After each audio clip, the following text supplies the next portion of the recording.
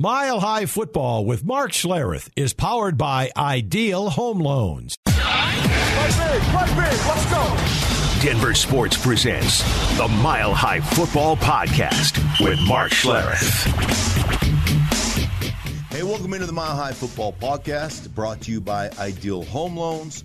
Great to be with you guys again. The Broncos just finished up a 3-day mandatory minicamp, and I found it really intriguing. Several things that were said coming out of this minicamp. One, Sean Payton and the way he has tried to create culture.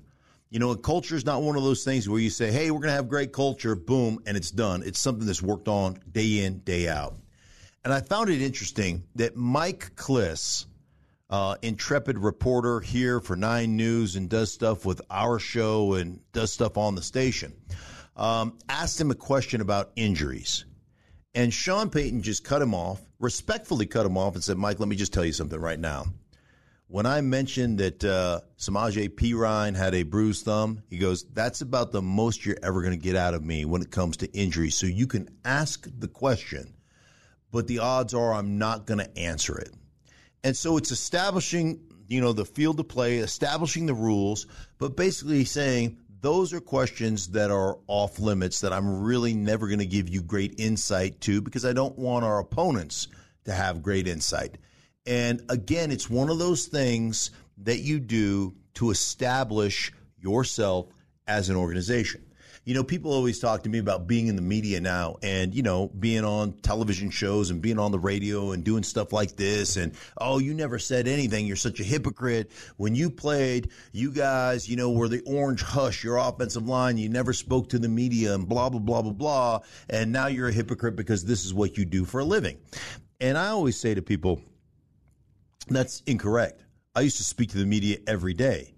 It was just never on the record, right? I mean, we had a great relationship with the media, and we played with those guys all the time. And Adam Schefter was a beat reporter. ESPN's Adam Schefter was a beat reporter at the time. Adam and I were great friends back then. We're great friends today, but he just understood the game we were playing. And that's part of culture, and that's what Sean Payton is trying to create right now. It's a game. And that creates a locker room that everybody's in on it, and everybody's playing it, and everybody's enjoying that aspect of the way the organization is structured and the way we're going to play the game. And I think those things are good things. I also think Sean was happy, said he was happy with the effort and kind of where they are right now. But again, it comes down to what he's talked about, grade us on production when the season starts, not in the off season. You can't win in the off season. Now, moving on from Sean, I think one other thing that really struck me coming out of these mini camps or this mandatory mini camp was Kareem Jackson. When Kareem Jackson speaks, I tend to listen because that guy has been playing at an elite level for now going into his 14th season. Remember, he's a guy that transitioned from a superstar, all-star, all-pro type of cornerback to an all-pro type of safety. And he said this, coming out of minicamp, and I'll paraphrase, but he said, I've never been, and no disrespect to the other coaches I've played for, but I've never played for a coach with the attention to detail level that Sean Payton has and the football acumen that Sean Payton presents every day, how he stops practice and coaches things up, how he's got his finger on the pulse of every situation and every position that's being coached right now.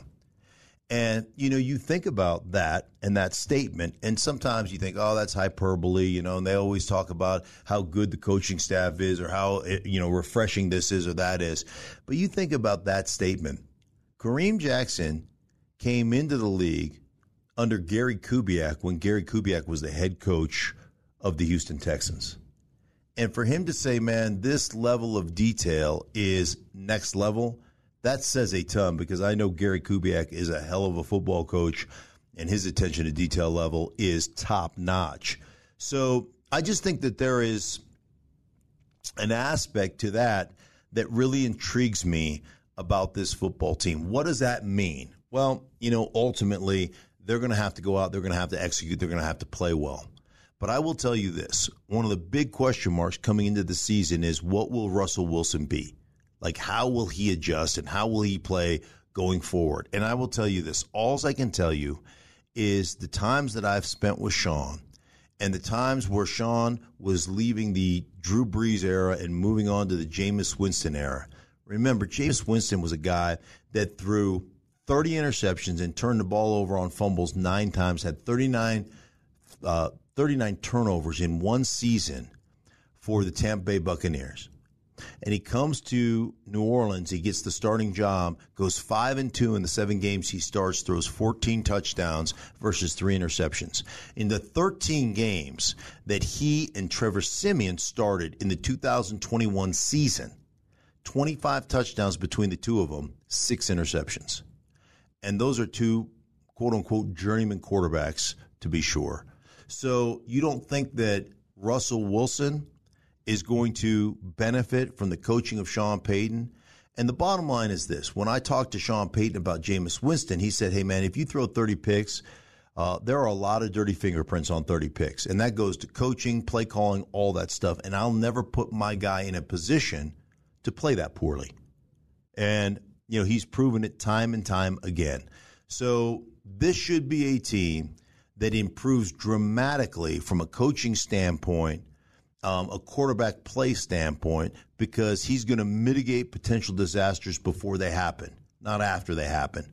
So he's going to make sure that he gives Russell Wilson a game plan that he can execute that will eliminate some of the mistakes that we saw last year and put him in the best position to win.